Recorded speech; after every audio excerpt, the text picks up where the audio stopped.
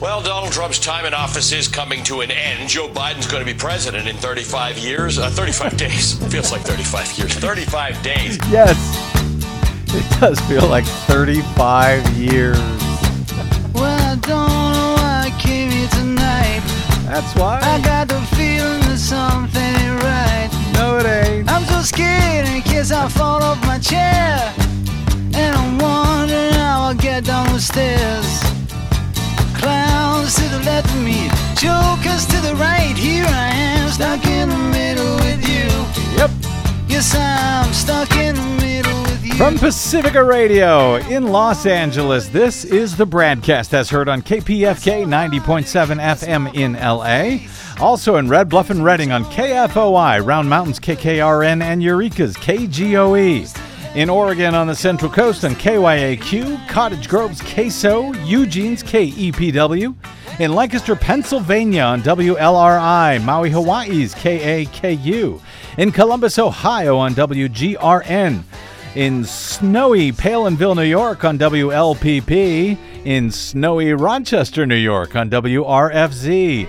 Down in New Orleans on WHIV. Out in Gallup, New Mexico on KNIZ.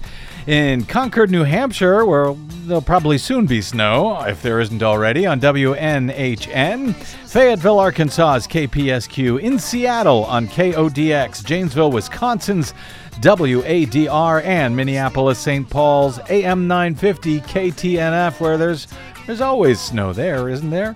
We also stream coast to coast and around the globe every day for you on the internets on the Progressive Voices channel, Netroots Radio, Radio for Humans, FYI Nation, NicoleSandler.com, Radio Free Brooklyn, Workforce Rising, No Lies Radio, Deprogrammed Radio, Verdant Square Radio, and Detour Talk. Blanketing Planet Earth 5 days a week. I'm Brad Friedman, your friendly investigative blogger, journalist, troublemaker, muckraker, and all-around swell fellow, says me from BradBlog.com. Thank you very much for joining us with just 34 years until Inauguration Day. I think, as Ollie Velshi said, it's actually 34 days until Inauguration Day. But you know Ollie Velshi, MSNBC's Iron Man reporter. Hardest working man in media. Dude, yeah, no kidding. He's just a newsman's newsman. And so he's exhausted, and he said it will be 35 years, but I know how he feels right around now. I really do. That dude does, 2 hours a day, 2 shows a day, and then he goes in and fills in on everybody else's shows during prime time. Anyway, we won't hold it against him. So 34 days until Inauguration Day, 20 days until Joe Biden's 306-vote Electoral College landslide is ratified or not by the U.S. Congress. With, by the way, Vice President Mike Pence, he will be presiding over a joint session of Congress when those Electoral College results are ratified or not, immediately after which, it is being reported today, Mike Pence plans to leave the country. Really? Yeah.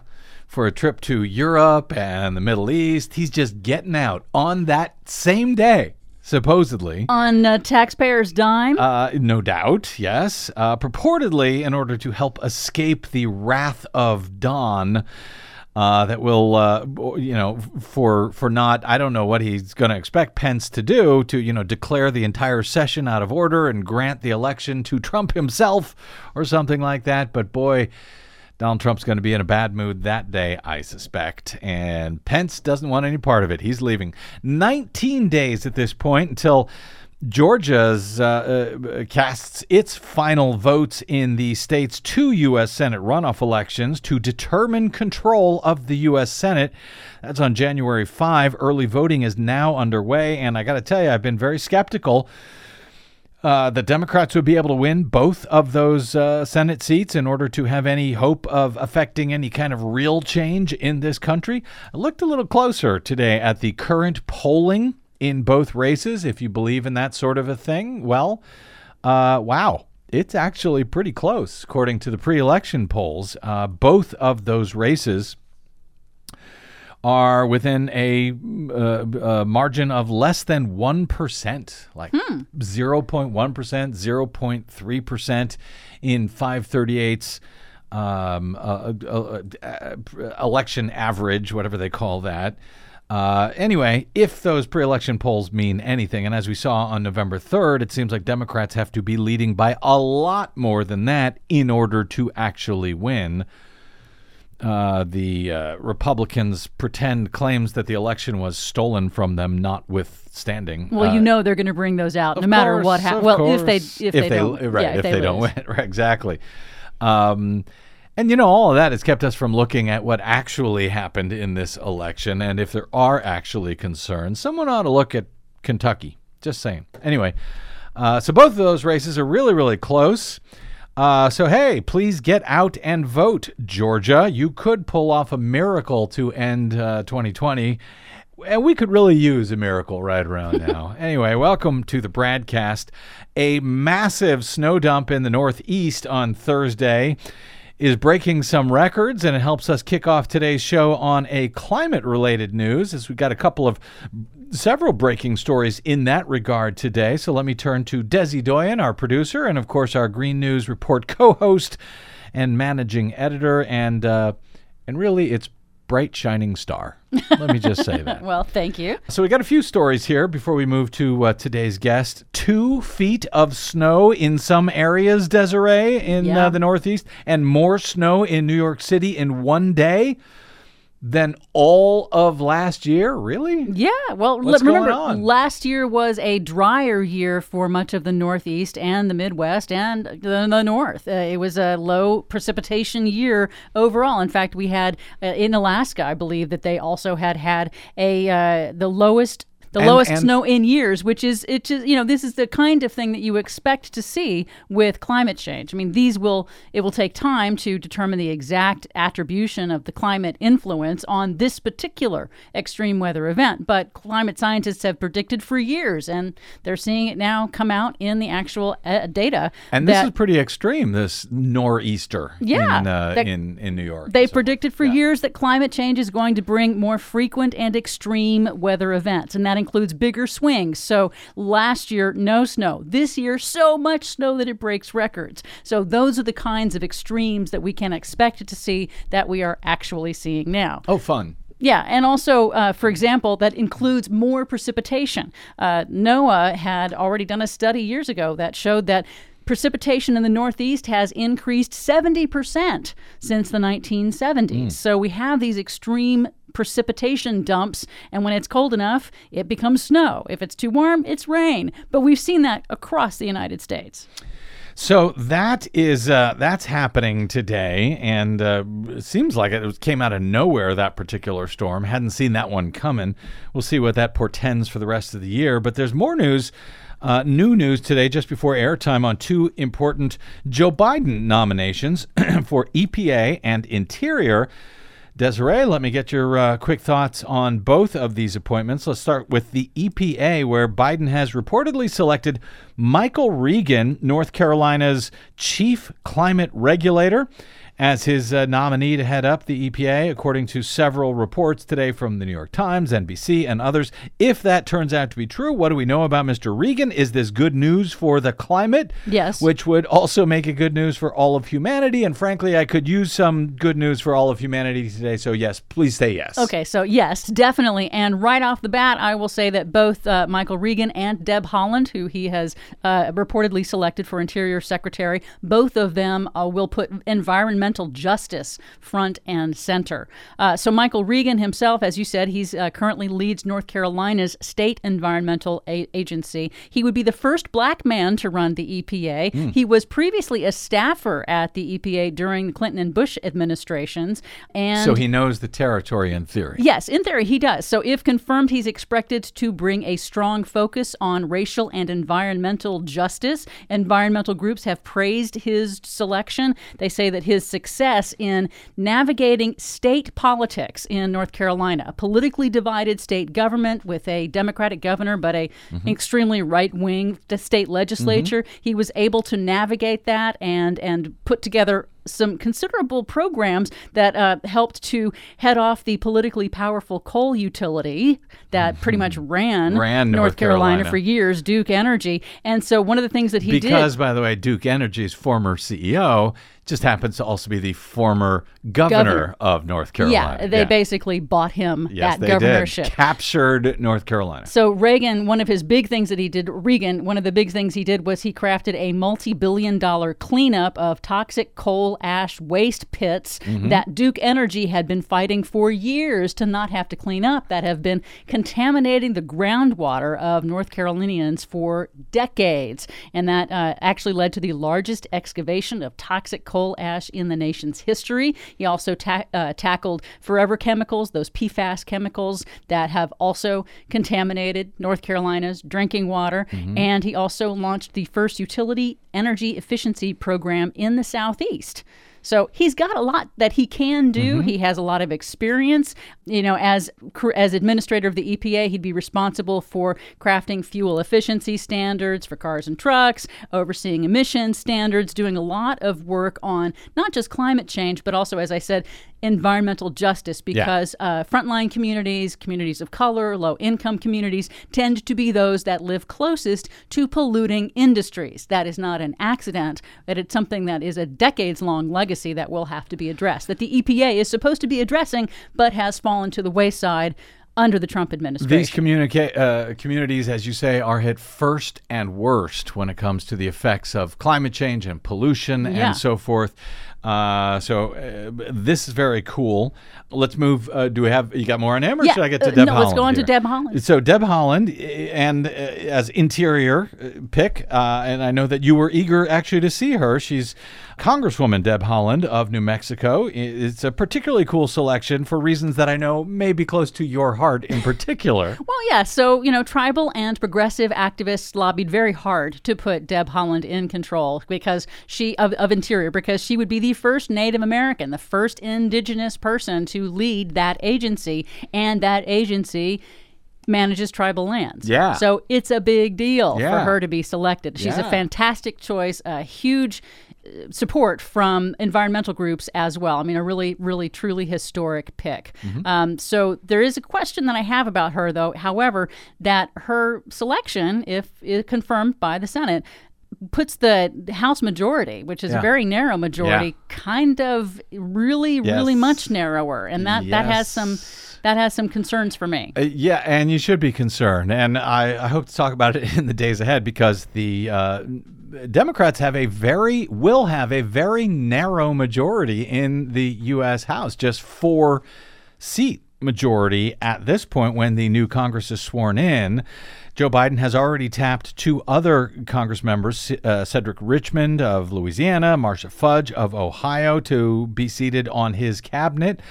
So they got a 4-vote majority. When those 2 leave to join the cabinet, that will give Democrats a 2-vote majority while awaiting special elections to fill their seat. Now with the naming of Deb Haaland, if this comes to pass, just a 1-vote majority in the U.S. House for the Democrats. And, anything can happen. People can get sick. People can get the COVID. And it also means that, that's it. No more House members to be named on Joe Biden's cabinet. Yeah, that would take pretty much everybody out of that. And so that might be an incentive for Senate Majority Leader Mitch McConnell, should the Republicans continue to hold the Senate. That might be an incentive for McConnell to go ahead and approve Interior Secretary Deb Haaland in order to get her out of the House as soon as possible. Yeah. But I don't know. That's looking far ahead. But, one of the important things about the Interior Department is not only does it manage the Bureau of Indian Affairs and tribal lands, it also manages vast protected areas. It manages roughly 1/5 of all land in the United States. That land that is public land, land that is owned by all Americans, including 109 million acres of wilderness, 422 national park sites. It also manages endangered species and manages massive water projects in the West. And the previous Interior Secretary, I guess you should say the current Interior Secretary of the Trump administration, David Bernhardt, is a former lobbyist for the Westlands Water District. He's a water lobbyist, and before he leaves, he has rammed through a really sweetheart deal for the Westlands Water Company, and that is one of the things that hopefully, if Haaland is confirmed, that she'll be able to roll that back. I should say, by the way, he's a water lobbyist as well as a coal lobbyist and a chemical lobbyist. He's not lobbying for clean water. No, definitely not. He's lobbying for the water polluters. rights. Exactly, yeah. So anyway, that's sort of a roundup of why these are great choices, and I think they'll do fantastic jobs if they get confirmed. Very cool. And I mentioned close to your heart for a number of reasons, one of which being your own Native American descent. Yes. All right. Well, before we get to my guest here, speaking of the Interior Department, look, it's our Trump administration COVID positive cabinet member of the day. Yeah. Yes, corrupt coal industry lobbyist turned Trump's swampy Interior Department Secretary David Boehlert, who's 51 years old. He tested positive for the coronavirus on Wednesday. He was tested for the virus that causes COVID-19 before President Trump held a cabinet meeting on Wednesday. So he was set to go into the cabinet meeting. Thankfully, they found out he was positive before the meeting, and so, as Washington Post reports, the secretary did not attend the session. Thoughtful. An Interior Department spokesman claimed that Boehlert is currently asymptomatic. He will continue ripping off the American people on behalf of corporate polluters and robber barons from quarantine for the next few days. His infection has reportedly set off a wave of testing among high-ranking department officials. According to the Post, he has spent the last 2 days in meetings with political appointees there. Just guessing, but, probably maskless meetings. Boy, are they going to have to do a lot of fumigating as of January 20. While most career Interior employees are working remotely, a number of Trump official appointees continue to come in regularly. The secretary also attended a portrait unveiling for Trump's disgraced former Interior Secretary Ryan Zinke last week. Yes, he gets a portrait, apparently, no matter how corrupt and disgraced they are when they leave the administration. Zinke was referred for criminal charges to the Department of Justice by the Interior Department Inspector General. That before Trump's corrupt outgoing Attorney General and Swamp King Bill Barr helped to make that criminal referral just disappear. I'm hoping that Joe Biden's AG, whoever it may be, can help that referral perhaps reappear at the Department of Justice. Others at that gathering for Ryan Zinke's portrait include Senators John Barrasso, Republican of Wyoming, Steve Daines, Republican of Montana, Lisa Murkowski, Republican of Alaska, and Kevin Cramer, Republican of North Dakota. That, according to Politico Playbook, naming just a few of the Republican officials in D.C., just a few that are left who have yet to contract the deadly virus at this point. Boehlert is at least the third top official at the department to contract the virus since November. Others include its top attorney, who tested positive after serving as an election observer in Pennsylvania. But wait, I thought Republicans were not allowed to observe in Pennsylvania. I don't understand. And also the director of U.S. Fish and Wildlife also tested positive there recently. Following Boehlert's diagnosis, employees at Interior were informed that a large holiday party that had been scheduled for Thursday has now been canceled. If there were, Democrats in, let's say, a Biden administration who repeatedly violated the administration's own guidelines for anything, all of these parties they're having, we talked about the Mike Pompeo, he's now in quarantine after holding a party in violation of the guidelines of the Trump administration's own health officials. If Democrats did that, let's say in a Biden administration, if they repeatedly violated the administration's own guidelines for anything, not only would that be covered on every right-wing pretend news outlet, it would also be carried on every legitimate non-wingnut news outlet. Oh, yeah, the media would lose their minds. Which is, of course, one of the long-standing imbalances in our corporate media structure, which, phony whining and working the refs by the institutionally self-victimized Republican Party notwithstanding, that corporate media actually tends to lean right, to always give the benefit of the doubt to the Republicans and give an inappropriately balanced playing field to a decidedly unbalanced game, with one party now so far off the rails into loony land as the party now represents their values: election denialism, COVID denialism, and of course their longstanding climate change denialism. That Americans have one hell of a time appreciating and understanding just how far off the rails we are as a nation because the media tend to cover this as a both sides issue. Well, Republicans believe that, Democrats believe that. At least as my upcoming guest, political media analyst Eric Boehlert, is once again arguing this week. Our friend Mr. Boehlert will join us next to discuss that and much more on the BradCast. I'm Brad Friedman. Don't touch that dial.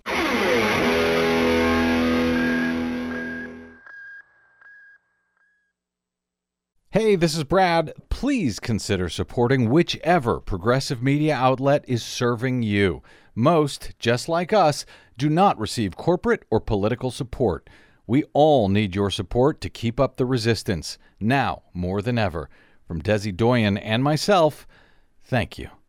'Cause every time I turn around, I'm back down to one. Tell me why it feels like I'm still on the run. I need some good news, baby. It's like the world's gone crazy. Give me some good news, baby. Give it to me. Give it to me. Yeah, well, if you're looking for good news, you may have come to the wrong place and the wrong country in the wrong century. Welcome back to the BradCast. Brad Friedman from bradblog.com. Writing this week in his email newsletter Press Run, longtime political media analyst Eric Boehlert opines, hurtling down a path of denialism that has no precedent in mainstream American politics, today's Republican Party represents an unwieldy challenge for the press, as the GOP wantonly sets out to invalidate election results and simultaneously endanger the masses during a public health crisis by deliberately misinforming Americans about the COVID-19 pandemic. The election denial married with the COVID denial means one of our two major political parties has unchained itself from reality, he says. It's now a marauding movement determined to cause harm to the country and our democracy, and the press has no idea how to cover it. Well, if that's true, as Boehlert argues, I might add, I know how the press feels. For my part, I believe I've been fairly regularly explaining on this show and throughout much of the Trump era, some days even starting the show by explaining bluntly that I have no clue how to properly cover what is going on, what has been going on for the past 4 or 5 years. And that I've got to figure it out anew pretty much each and every day as we go to air. And I never feel that I'm able to, to get it just right. Now, I try to cut myself at least some slack here in that pretty much all of this remains completely unprecedented, as Eric says, at least in this country, given the unimaginable norm-breaking, rule-breaking, law-breaking, and the daily abusive actions of a deranged president who actually has no idea what he's doing but couldn't care less, and a Republican Party which has, for the past 4 years, pretended that all of this was somehow just perfectly normal. The president is just, speaking his mind. He's got a lot of opinions about things, even as the party itself over those same years has become, as Eric notes, a party of denialism with no precedent in mainstream American politics. The Republican Party has now joined the demented president in pretty much everything at this point. They have become the party of Donald Trump. In particular now, joining him in utter denialism of the two most important stories gripping American government right now. The fact that Joe Biden decisively won the presidential election in November with even more electoral college votes than when Donald Trump described his 2016 election as a landslide, and as the worst pandemic in a century continues to rage and worsen, having now killed more Americans over the past 9 months than all of those killed in combat during the impossibly long years of World War II. All the while, tens of millions of Americans are now out of work and are on the verge of losing their homes, as congressional Republicans have refused for months to even discuss, much less pass a new COVID relief bill to help save hundreds of thousands of lives and millions of jobs and small businesses in all 50 states. In both cases, both of those stories, the twisted GOP denialism, if you follow the way the corporate media are covering these matters, it might seem like little more than both political parties, both sides, merely disagreeing on policy. They're dysfunctional. And hey, we have a long tradition, after all, of the push and pull of Republicans and Democrats having it out in the arena of ideas. As the political pendulum swings from one side to the other and back again, ultimately, it's just politics as usual. Both sides play hardball on behalf of their own values and for their own constituents, right? Well, not exactly, Mr. Boehlert argues. Joining us now to make that argument is Eric Boehlert, longtime political news media analyst, author, and critic at Media Matters, Salon, and Daily Kos, and now publishing his own thrice weekly email newsletter, I believe, called Press Run, which you can sign up for at pressrun.media. Eric Boehlert, welcome back to the BradCast, my friend. Oh, thanks for having me. I guess you're snowed in up there in New York somewhere for the day? New Jersey. Yep, we got a touch of winter finally after having spring all December. A touch of winter. You got like 2 feet in some places up there.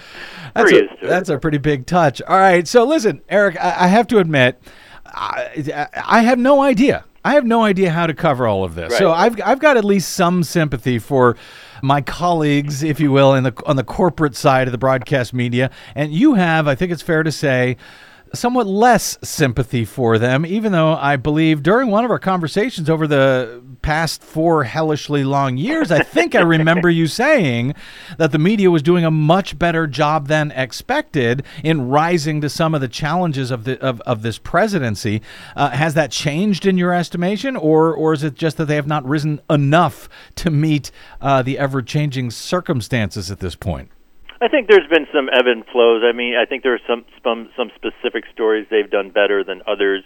If we're talking about that column I just did, if we're talking about the last month, in terms of election denialism, if we're talking about COVID fantasies, Republicans actively, I pointed out, Republicans in the Indiana state legislature just refused to pass, a measure requiring everyone to wear a mask in session. I mean, small things like that. The Republican Party is a pro-pandemic party. The Republican Party is an anti-democratic party. So I think in the last month we've swung back to real shortfallings just because the stakes are so high. We are talking about a presidential election. We are talking about a pandemic that I guarantee you is going to kill 4,000 people on Christmas Day. I mean, the stakes are so high that I would argue that we're ending this hellish long 4 years on unfortunately a really sour note. And I understand when you say you're trying to put in perspective and it's not easy, and I totally get that. I look at other news coverage and I don't see anyone even attempting to put it in context and things like that. And everything you pointed out in that intro is accurate, where the corrupt, insane behavior. Even if we just look at this election nonsense, and it's just treated as. First of all, right after the election, Politico, CNN, I wrote about how Politico was saying, well, this is all just performance art. Republicans don't believe that Trump wants to steal the election. They're just letting him, blow off some steam. Mm-hmm. Everyone just calm down. All you Democrats, calm down.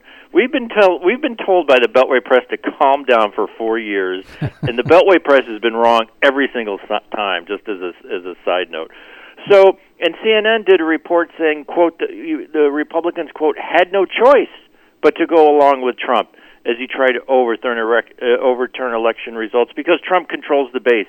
It's all viewed as this game. And no one was laughing last week when over 100 members of Congress signed off on a lawsuit that wanted to throw out 20 million votes. Mm-hmm. This absolutely absurd Texas lawsuit that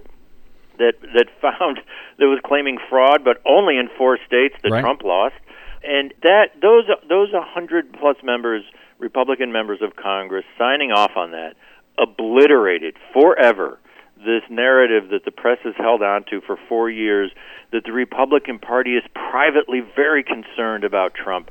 They can't sleep at night because of his tweets, and gosh, they can't say it publicly, but the Republican Party is filled with honorable and serious men and women, and when Trump leaves, everything will be fine.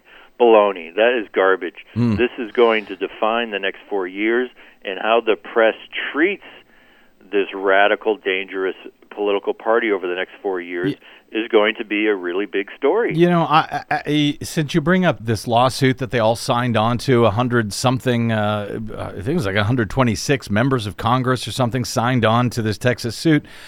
I've been sort of wrestling, as I say, every day, reevaluating how to cover this. I had a caller earlier in the week who asked me, Brad, isn't all of these lawsuits that they are filing, shouldn't that be described as treason? Now, I don't think those lawsuits actually are treason. I think they're, you can file lawsuits about anything you want, pretty much. Sure. They might be frivolous. We might see, some of the attorneys facing sanctions for some of this, but I don't know that it's treason. On the other hand, the 4 states that were being sued by Texas described what was going on here as a seditious attempt. To and that's that's kind of getting close to treason, if I'm not mistaken. I don't know for sure. I'm not a constitutional attorney, but those terms, if you've got the Attorney General of Pennsylvania, I think it was, who used that term, a seditious attempt. Is that closer to the type of language that media ought to be describing what is going on here? Absolutely. Seditious, traitorous. Treason. Eric, treason is punishable by death. So I'm very careful when I use that kind of language here. Sure, I understand. But, it's never going to happen because this is a press corps that spent 4 years not even calling Trump a liar. Right. Trump's not an unstable pathological liar. Trump is someone who traffics in falsehoods. So, but, the election stuff was so important because, as I pointed out, the early media take was, everyone just calm down. He's blowing off steam. Republicans don't buy this. Well, they obviously do. Rand Paul was on Fox News today saying, states shouldn't be sending out ballots unsolicited to the masses because we shouldn't have people who don't typically vote. Right. I swear to God, he said this. Actually, it was what he was saying was not sending out ballots unsolicited. He was talking about sending out a solicitation, a ballot, just to let them know, a reminder that they can apply if they wish for a mail-in ballot. So he's saying if you didn't vote in 2018, 2016, if you're not a regular voter, we shouldn't count your votes because it's going to mess up our totals. What are we talking about here? And that is just one example out of 20 you and I can point to where members of the Republican Party, members of Congress, have unequivocally stated we do not support free and fair elections. I don't know. Nobody saw this coming in October. Trump said out loud when he was asked, "Are you going to transfer power peacefully?" He said, "I don't know. We'll see." Mm-hmm. New York Times put that story the next day on page 15. Nobody saw the Republican Party coming out in opposition to free and fair elections. Thank God we had some state officials, Secretary of State in Georgia, Secretary of State in other Republican states, who did their job and basically saved the republic for 4 years. I don't know what's going to happen. I don't know what's going to happen during the Georgia runoff. If those two Democratic candidates both win by 5,000 votes, you think the Republican Party is going to say, oh, okay, Democrats control the Senate, you guys want it fair and square? Of course not. There's going to be World War III. The Republican Party has now signed off on not accepting election results. Well, if the press just, if you read the daily coverage, that is not the story you're getting. You're just absolutely not getting how dangerous and borderline civil war this stuff is becoming. Well, I was going to say, if you want to make the argument that we couldn't see this coming, at least from the Republican Party, the election denialism, if we couldn't see it coming from them prior to November, we certainly can see it now. And depending on how things play out on January 5 in Georgia, if the Democrats end up taking over a majority control of the U.S. Senate, they are obviously going to go ballistic, the Republican Party. And is that something that the media ought to be? Let me put it this way. I think that the print media, for example, Washington Post, they've been fairly willing to call out this president as a liar. They've got their 20,000, whatever it is, lies, their running database. You've got CNN's Dan Dale, who's done a very good job of live fact-checking Donald Trump throughout all of his rallies and so forth. But when you write about the whitewashing of the Republican Party, for example, CNN headline reading, senior GOP lawmakers grow anxious over Trump's efforts, to overturn election results.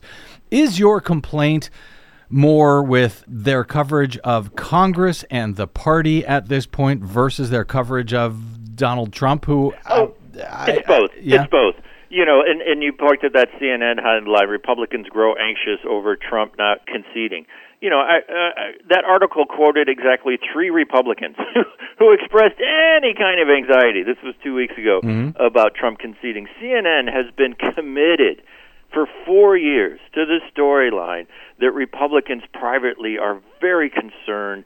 They just can't say so publicly. They want to do the right thing. I say bull. That is just bull. And we've seen it, post-election, and as we've said, 100 members signing on for that ridiculous Texas lawsuit. They want, and it's part of this both sides thing. If the press tells the truth about the Republican Party today, which no longer supports free and fair elections and is deliberately misleading the country about a pandemic, if they tell the truth, the Republican Party is no longer in the mainstream. And you can't do both sides coverage. Democrats and Republicans are essentially mirror images of each other, center-right versus center-left.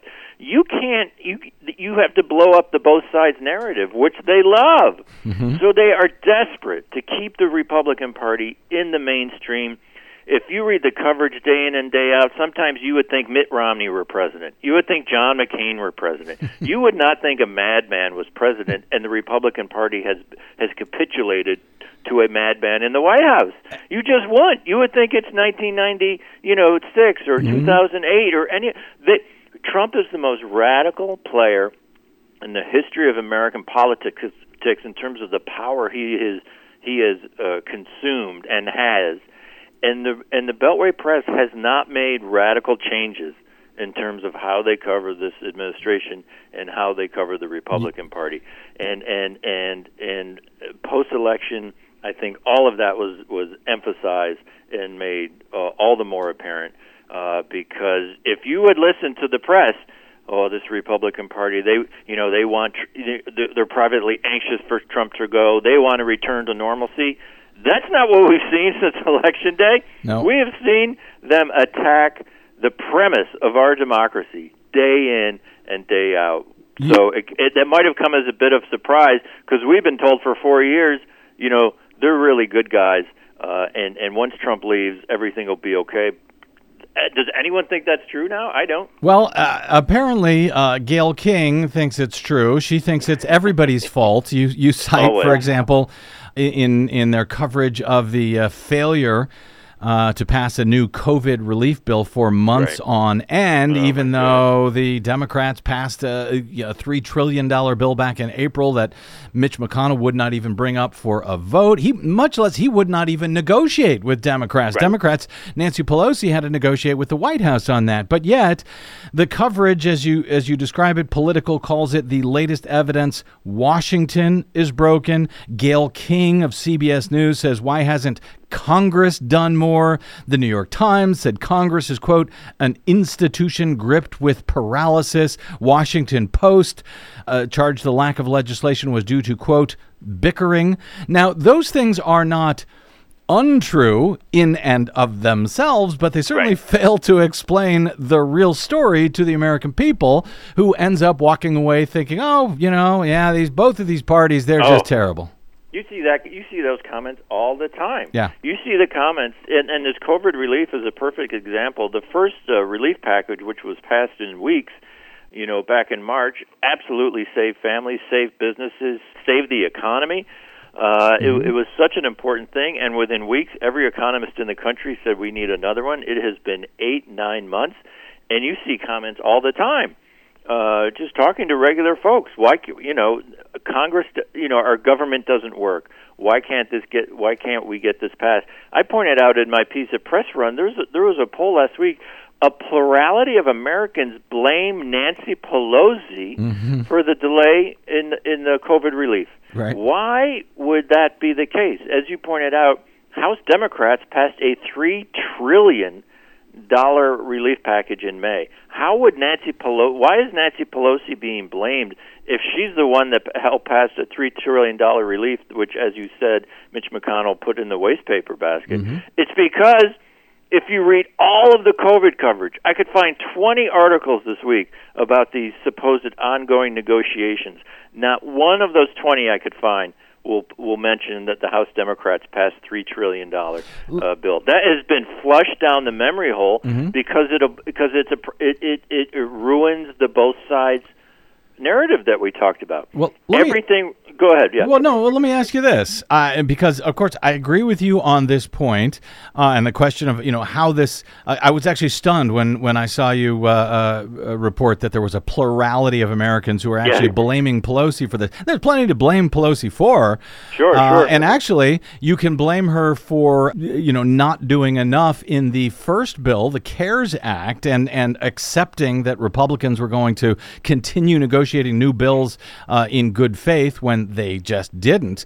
Right. So there's a certain failure there, but the idea that it's her fault that a subsequent bill has not passed, I'm wondering, the fact that Americans believe that, is that a failure of the media, or is it a failure of, frankly, the Democrats' communications team? I mean, if Democrats were as good at politicking as Republicans are, and they're great at Republicans are great at politicking, they're terrible at policy, and vice versa, I think, when it comes to Democrats. But how much of this is their fault, the Democrats' fault, for not explaining to the American people what is going on? The Republicans don't wait for the media to do it for them. They go out there and set the framing for these issues on their own.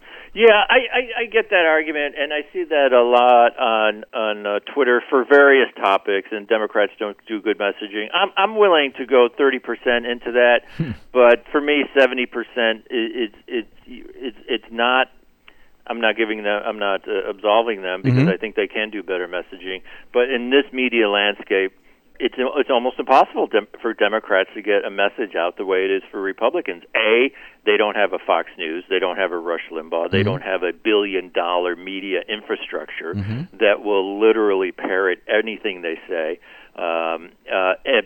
Democrats don't lie every day for a living. They don't lie about health care. They don't lie about taxes. They don't lie about the coronavirus. So they have a certain restrictions, a self-imposed restrictions, thank God, to try to tell the truth as often as possible. And frankly, and the D.C. press is just not on board. I pointed out, with Pelosi and COVID, in that column I wrote, I reminded people in October she went on CNN and Wolf Blitzer kind of ambushed her and got into almost a shouting match with her.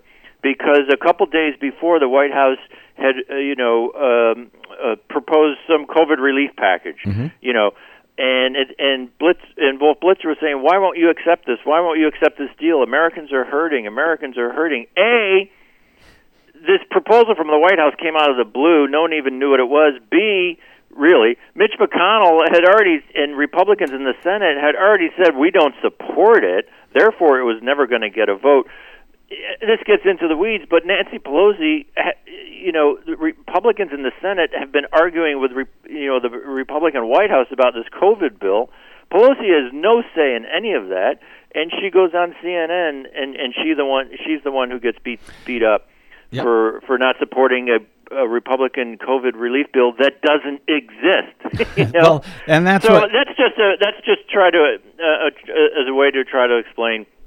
Yes, Democrats can do a better messaging job, but I think the deck is stacked against them in such a dangerous and bad way that I'm not surprised when they falter in terms of messaging. I think Desi Doyen gets it right when she describes the media giving good faith coverage to bad faith Republicans. Yeah. That's really what we have been seeing for many years at this point. Eric, let me ask you one more question before I want to take a break and come back and ask you about some related politics when it comes to messaging and so forth. But very quickly, your column from Wednesday, your press run column, argues that the GOP has now fully bowed down to Trump nihilist tendencies and no longer occupies the American mainstream. And of course, I appreciate and agree with that point as well in a general sense. But if approximately half of America, I know, right? Or at least, 74 million of them, if they believe this stuff, isn't that pretty much the mainstream at this point, Eric? I mean, is this a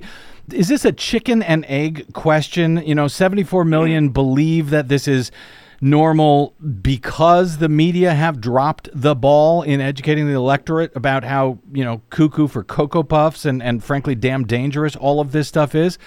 Would we see that high of a number if the media did a better job doing what they're supposed to do here? Well, I guess out of, however, 73 million, my hunch is half kind of buy into it, and the other half are voting R instead of D. So I guess I'm giving some of his supporters a big benefit of the doubt. I'm going to argue that half of them don't really understand what the last 4 years about Trump have been, kind of what we used to call low information voters.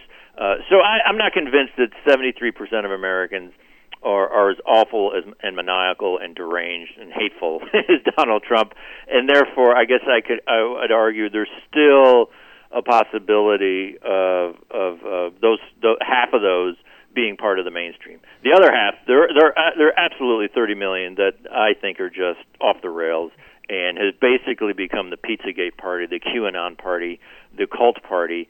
And it's dangerous, and we have no idea where they're trying to take this country. And I don't try to undersell that in any way, shape, or form. That is a very dangerous problem. And I think that's about the same number that we saw that, stuck with George W. Bush for 8 years, no matter how insane his presidency got. And please, let's not forget, his presidency was insane. Just because Donald Trump is insaner, let's not lionize George W. Bush, because he was horrible. Eric, let me take a quick break here. I want to come back and play you some audio and get some quick thoughts from you on this political question. Very interesting one, I think. Speaking with Eric Boehlert, media critic, analyst. You can sign up for his newsletter at pressrun.media. During the break, we'll come back, ask him a quick question on a new Democrat who has signed up with the Democratic Party. I'm Brad Friedman. You are listening to the BradCast.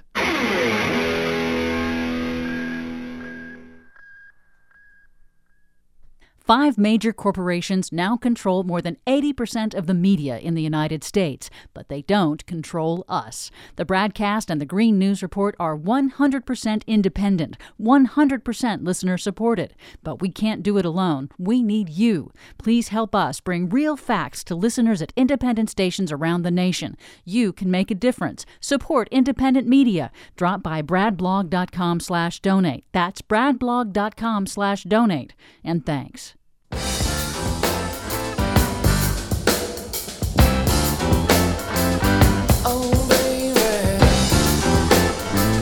baby. Welcome back to the BradCast. Brad Friedman from BradBlog.com. I'm speaking with Eric Boehlert of Press Run. This week, Steve Schmidt, a longtime, very conservative Republican, appears to have simply had enough entirely. Schmidt is a longtime GOP political consultant and strategist. He was John McCain's 2008 campaign manager, who gave up on the party some time ago, renouncing them, in fact, I believe around the time that Donald Trump sort of turned his ire against John McCain.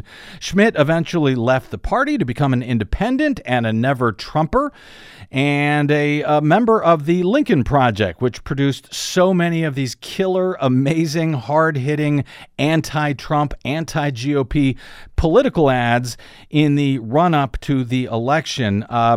He offered an announcement this week on his Battleground podcast with co-host David Plouffe, who's a longtime Democratic strategist. Eric, let me play this clip, and then I'll have a question or two for you on the other side. Gotcha. It is an unbelievable moment and a fitting end to this rancid Trump presidency, but opens up and frames perfectly the battle we'll have for the next generation. And that battle, as difficult as it is for me to say it, is a battle between democracy and autocracy that will be playing out on American soil. It's just beyond my comprehension to say that again. A battle between democracy and autocracy, not on a foreign land, but on American soil. And I have deep contempt for so many of these House members and senators who've allowed for all this to happen. But we found out the answer to the question, who would cross the Rubicon? Who would try to upend an election to maintain Trump in power with undemocratic means, right? Who would try to overturn the will of the American people? And so now we know, right? 90 Republicans in the House said no, they're not going to do that. And 106 of them said yes. The question with those 90 House Republicans, how many of them just can't get past the absurdity of it versus the principle of it? But at any rate, so I have a surprise announcement for you. I spent 29 years as a Republican. I've spent 2.5 as an independent. And later this afternoon, I will register as a member of the Democratic Party. And I'm doing that because in America today, it's only the Democratic Party, which is the oldest political party in the world, that stands for the ideas and ideals of American liberty. It's a broad, big tent party. I understand ideologically where I come from isn't anywhere close to being, the mean opinion of the party on some issues. But I think for me in this hour, for the balance of my life and my participation in politics, I'm not independent in this fight anymore. And I'm not prepared to make any accommodation ever with any of the elements that came to life and were encouraged by a president. It's not as if they didn't exist before, but now they're the mainstream part of a coalition inside the Republican Party. And that wasn't so when I was there. These militia groups, the nationalist groups, the white nationalist groups. And I do think it's zero sum. I think we win. And by we, I mean America, or they win. And the place where that fight will take place from is in the Democratic Party. And so I'm proud later today that I will become a member of it. That was longtime GOP strategist Steve Schmidt announcing he's becoming a Democrat. He's joining the Democratic Party. Eric Boehlert, I know that, I think that Schmidt actually there aptly describes the framing that you might like to see from the media more. The battle between democracy and autocracy that is playing out before our very eyes. I think he does a good job there. And I think the Lincoln Project that he was a member of, a founder of, did a fantastic job for Democrats before the election. But I have seen quite a few Democrats and progressives complaining this week about the, over the past month or so, about the influence of these so-called never-Trumpers who are very much, previously long-standing Republicans, and the influence that they might now have on the Democratic Party as guys like Steve Schmidt not exactly a lefty progressive liberal, joins the party. I wanted to get your thoughts on that because I think it's an interesting question and a point of discussion here. Yeah, well, first of all, I give him credit because honestly, his for a lot of these never Trumps, their shtick is, well, I'm a Republican, but that gives them a nice media angle, a media hook, and to walk away from that, I think is, to his credit, not something easy to do. Now he's just another Democrat who hates Trump. So I give people credit when they kind of put their money where their mouth is. My feeling on the Lincoln Project and everything is I'm all for everyone joining the tent. If some folks start becoming having too much influence and they're trying to push an agenda that's not progressive, then that's the time to call it out. But for me, bring everyone in the tent. I think it's going to be very hard for people. I mean, Joe Biden and the Democratic Party, that was the most liberal platform any nominee for the Democratic Party has ever run on, and he won by 7 million votes.